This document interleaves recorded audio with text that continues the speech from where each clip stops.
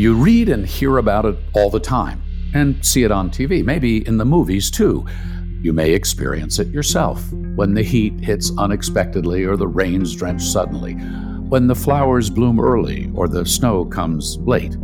It seems it's all about climate change these days and what we're doing about it. EVs and charging stations, solar panels and wind farms, tree planting and composting. But what's new?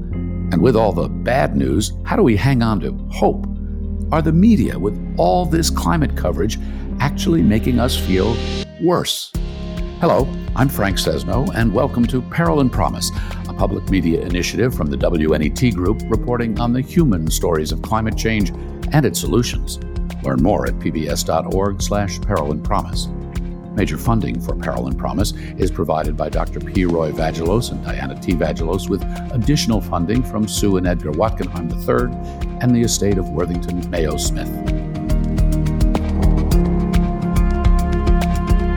Sadie Babitz knows the climate change story better than just about anyone. She's an environmental journalist and storyteller, the supervising climate editor at NPR, and the former president of the Society of Environmental Journalists.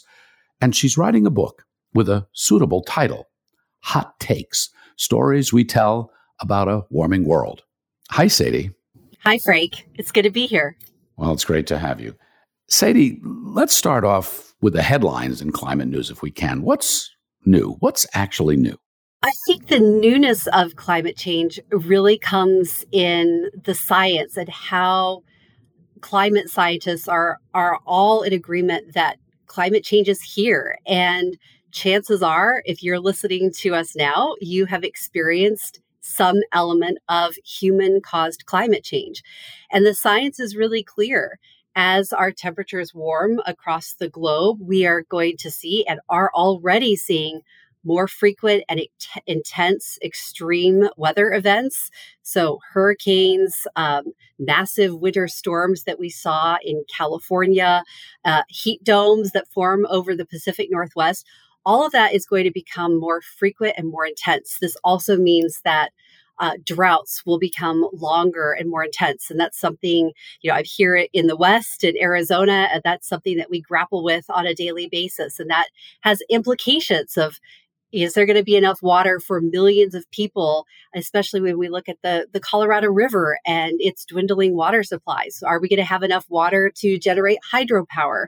There are all of these questions that come from very clear science that the fingerprints of climate change are here. And I think it's not so much the shocking value of these storms, because the abnormal is the new normal, to coin something I heard from a climate communicator, Susan Hassel.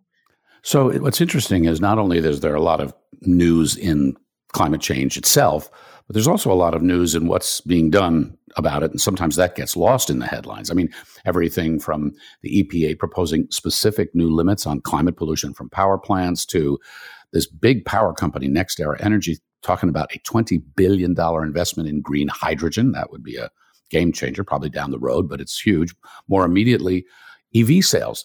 I saw a report that said they were up 55% last year, more than 10 million EV electric vehicles sold globally, and that exceeds all the cars sold in the European Union. So that's kind of really happening fast. So is there a lot that's new in the response side of this story too? I think that's a great way of framing that, Frank. There is a huge response happening across the country and in many countries. And in some ways, it feels very new here in the U.S. I think European countries are a little bit ahead of the U.S. when it comes to EV adoption, for example. But it's exciting because we are seeing EV adoption at a growing rate. I think the question is, can we make changes fast enough to lower emissions in a way that will help keep warming temperatures at a minimum and not exceed, over 1.5 degrees Celsius or 2 degrees Celsius, which is sort of like the way, where scientists are saying we need to target our warming. But when we think about all that's going on and new and bad on the climate situation, on climate crisis on one side of the equation, what's happening on the other side in response to it, it still seems a pretty lopsided equation, a lopsided story. Are the media getting this right? I mean, you report for a living. You help shape NPR's coverage. The story seems to be pretty bleak in terms of what most people are consuming. And isn't that a problem too? That is a huge problem, Frank, because if the headlines are all doom and gloom and apocalyptic, we do know that news avoidance is really high. And think about all of the news that we've been hit with over the years. I mean, the COVID-19 pandemic, climate change, we've gone through elections. Oh, it's relentless, completely relentless. The news cycle is so vicious and it doesn't stop. And I think a lot of people see these headlines, they're like, nope, I'm not going to read that today. I'm not going to listen to that today. And this is the challenge with climate stories, because a lot of the headlines that I read are framed in a way that you think that there's nothing that we can do about climate change. And I don't want to come off as sort of sounding advocacy here, but there is a lot that we can do. And as reporters, we need to accurately reflect the world that we're covering. And part of that world is focusing on the responses that are coming because of climate change. And there's a lot of really good stuff happening. So how are you shaping the coverage and trying to bring this realization into the coverage at NPR when you're covering climate? That's a great question. And I will give you just a little bit of a backstory. So NPR formed a climate desk in November of 2022. And I am one of three other editors on the desk. And we all work together to shape the coverage that's coming on NPR Digital, as well as what you hear on shows like Morning Edition and All Things Considered. And we have a team of 10 reporters and editors. And we have a reporter who is focused on responses and solutions and new ideas that are coming up in the climate science space. And so one of the things that we have realized is that our audience is really hungry for, I call it news you can use. How do I access incentives for putting a heat pump in my house? Or how do I get an incentive for an electric vehicle? What does this whole debate over gas stoves in homes mean? And so we're doing some of our coverage focused on, how can we respond to this? Like, how can you as a consumer, plug into this and find what you need? The other piece of this is we have a huge accountability side to our reporting on the desk. And so, for years and years and years, Frank, we saw this buildup of longstanding climate denial around the science. And the science is clear. Climate change is here. It's happening. What we're seeing is a huge shift in climate denial. So misinformation, a lot of disinformation unfolding over responses and solutions to climate change. And so the fight the political fight has shifted. And so we have a big part of the work on our desk focused on the accountability side. And we also have a focus on biodiversity. We have a new health reporter who's going to be joining our team, and we'll keep expanding because obviously climate is in everything, every aspect of our lives. And from a newsroom perspective, I think it's really important to recognize that climate change is a sports story, it's a politics story, it's a business story, it is a story in itself, and it needs to cross across the whole entire newsroom to really gain traction. Which is both good and challenging, right? Because it means that climate connects to so many things, but it also means if you connect climate to things, does the audience say, okay, I'm climated out, right? I can't. So how do you keep it interesting? How do you keep it new and different? The challenge is exactly that, keeping it new and different. And part of it comes in how we think about framing stories. And we are really good as journalists. We're trained to focus on finding the conflict, finding the problem, doing the investigation, revealing a truth that can come from an investigation. This is part of our DNA. We are questioners, and that's a really beautiful thing, and we need that in our world. And journalism, that tenet of journalism, stands strong. But I think there's a shift happening in journalism around climate change stories, because that really is a focus on the negative. And in order for people to, I think, have agency on a global problem, they also need to understand what they can do. And I just an aside here, Frank. I mean, it's yes, people can do things about climate change, but there's also, big policy shifts too. We have the tools to address climate change. And so I think part of that is bringing that reality into the stories that we tell about our warming world. And in terms of how we frame our stories, it is a shift of, yes, here's the challenge with climate change. And then pivoting to, how is a community responding to, let's say, rising sea levels? What's being done in that community? And you might find that that's a very positive story. You might also find that that's a very fraught story too, because people are trying to figure out solutions here. I think that the responses and the solutions pieces to climate change reporting are critical in helping people understand that they have agency and that they can care about this. And it's not all doom and gloom.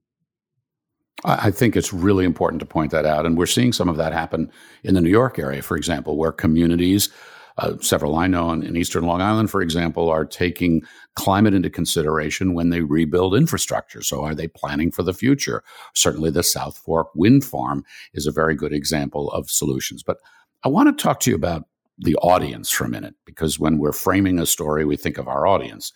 There was a poll conducted in February of 2023 for Heat Map. It found nearly 3/4 of Americans in responding to this poll said it's important for the country to deal with climate change. And interestingly, there wasn't quite as huge a divide politically as I think we've talked a lot about. They found 89% of Democrats, that's huge, 69% of independents, and 61% of Republicans agreed that there needs to be more action. Half of Americans said they've been personally impacted by climate change, so they're touching it in some ways. And yet another organization, the Yale Center for Climate Communication, found that 2 in 3 people, 2/3, say they rarely or never discuss climate warming or global warming with family and friends. So who's your audience, Sadie? And are you trying to inform them about this, persuade them about what's going on? So, Frank, I think those statistics really speak largely to the reality that people, by and large, understand that climate change is here and they know that that science is real. For us, thinking about audience, we have millions of listeners and millions of readers on digital. And a big part of what we're trying to do is inform them about the latest science, about responses that are happening to climate change, to bring the personal stories to your airwave, right? So there's so many compelling stories of, individuals who are impacted by climate change, and their stories reveal something bigger about our world. And we want to bring those stories to light. And the other piece of it is this accountability piece, right? There is so much misinformation, in large part because of social media, and we tend to fall into these worldviews and just hit, retweet or like for things that like stack up with our own personal beliefs. And we could spend a lot of time playing whack-a-mole on that type of misinformation. And I think what's really important for us is to put information out there about climate change that is fact-based, science-based, and can help audiences understand the big challenge ahead. So, Sadie, climate change, as you've said, is so many things, right? It affects our food, our water, our energy, biodiversity. We're dealing with it in our cities and towns and communities everywhere with the building materials we use and trying to be more energy efficient. So when you think of what you think are the most powerful, effective, interesting stories, what are your favorites? Where do you see the headlines? I'm going to point everyone to a big project that we recently did at NPR, and it was all focused on melting glaciers, melting ice sheets. And it was a very science-heavy project, multimedia display. It was absolutely powerful to go through the multimedia side of this. But the audio was so incredible, Frank. One of the long pieces that we did took our audience to Nepal, where we meet a man who is really worried about the ice melting in a way that the lake that's just held back behind the town would literally like flood the town. And they have warning systems in place, or they had them in place, and they're gone. And listening to this story of a family that could be impacted by melting ice and what that means. I mean, it brought tears to my eyes. And I think, one, that's the power of audio storytelling and hearing people's stories that way.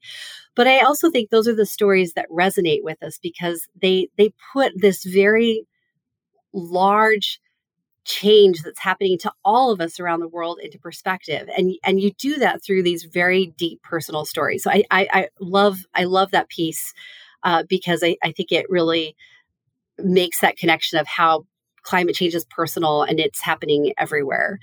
I also really appreciate the reporting that I've been seeing a lot about the Colorado River and how, what this means for millions of people and how they get their water and how states can come together to find a solution, which is currently being debated. And that's a big thing because climate change means, our water supplies are affected. And the Colorado River, we're seeing with, some of the country's largest reservoirs dropping levels to a point where it's becoming a huge issue of people may not have water. We may not have water for crops. And so how do we navigate that? And I really appreciate stories that sort of pull that thread through and look at that. Those stories hold hands with so many, and so many of them are overwhelming. I mean, I'm thinking of the Himalayan glaciers, right? The Himalayan glaciers are melting. The Himalayan glaciers provide water to 500 million people. Yes. If they were to go away, and that's, we hope many, many years from now, but they are diminishing, that's just an incredible problem. So Sadie, in thinking about how we frame stories, how do you bring hope and inspire people when the backdrop of reality is so severe? It's a deep challenge. You don't want to give false hope. And I'm not a huge fan of thinking of solutions to climate change. And that sounds really harsh to say because you're like, well, solutions, like there has to be solutions. But scientifically, that's a huge challenge because we know that once emissions are drastically reduced, that we can stop causing harm to the planet and we can start undoing some of the things, but it'll take a long time. We're talking geologic time. And so when you think about solving something, the solution actually is going to evolve over a very long period of time. And I really like the framing of more of the responses that communities, institutions, political entities, countries have to address climate change. It seems more right size in thinking. So whatever you call it, whether it's solutions or responses or positive journalism, those stories I think resonate. And we know from our audience insights at NPR that those stories really do resonate with people. The read time is longer, the engagement is longer, the views on digital pages are longer, the listening patterns are longer on broadcast. So that's great. How do you do those stories? I think it always comes down to people and sometimes wildlife too, because, animals can be like such a great way into a climate change story. But it's centering around these very personal stories. And so I just worked on a story about how to capture water in California. California had this incredibly banner year of extreme winter weather. So lots of rain, high snowpack in the Sierra Nevada mountains. And there's so much water, it's starting to melt with the snow and the warming temperatures, snow is melting. So how do you capture this and store that water underground for when times are dry? And so I worked with our one of our reporters, Nate Rott, on this story. And what I loved about the piece is that we talked to a wine grower in the Central Valley, and we talked to an almond grower as well, and two very different farming styles. And you could hear the challenge of climate change coming out in those conversations, but also a little bit of hope. And I think stories, personal stories of hope, go a long way with audiences. Well, so to that point, if somebody from the audience comes up to you, as I know they do because they ask me this all the time, and say, well, what can I do? I'm just one person. What do you tell them? That is such a great question, Frank. And usually when I get asked that question, I immediately start wanting to ask them questions about what they are doing in their lives, right? And I'm really struck by how people do want to make changes in their lives, or they might have questions about the science. And I always love those conversations. They do have agency to make change. And I think a lot of little things, a lot of little actions from individuals add up to really big change. Just coming from a place of covering this and editing content about climate change for a while now, I think it's really important for when I have those conversations with people to say, you are making a difference, and to keep doing that, because it all starts to add up. And we reflect that also in the work that we're doing. So, we did a story, sort of an explainer about heat pumps and how to access heat pumps and incentives, and how do they work, and how do you get them installed in your house. And that's a small example of a story that actually has a really large impact, because I think people are hungry for solutions, what they can do in their personal lives. And this is a really great time to be looking at heat pumps. This is why I think what we should be creating at NPR and elsewhere are climate consumer reporters, right? So you're going to buy a heat pump, or you're going to get a new stove, or you're thinking of a new car, or you want to reduce your plastic consumption. The how-to of this, how to be an informed, climate-aware, but not preoccupied, desperate news consumer and consumer, right? Isn't that the kind of thing we could be doing more of? Absolutely. Those are the stories that we need. And it's not enough for a story on climate change to just say, here's the problem. So a recent headline that I read was looking at how the world is on track to exceed 1.5 degrees Celsius of warming. We've known this for a while from the latest international report from the IPCC. And the story had an alarmist headline, "Here's the problem." And that was it. There was no next step for somebody reading that story to say, well, what can I do about this? How can I get involved? And I think in journalism, we're sort of at this pivot point where it's not enough to just highlight the problem anymore. It's our responsibility to help people take the next step.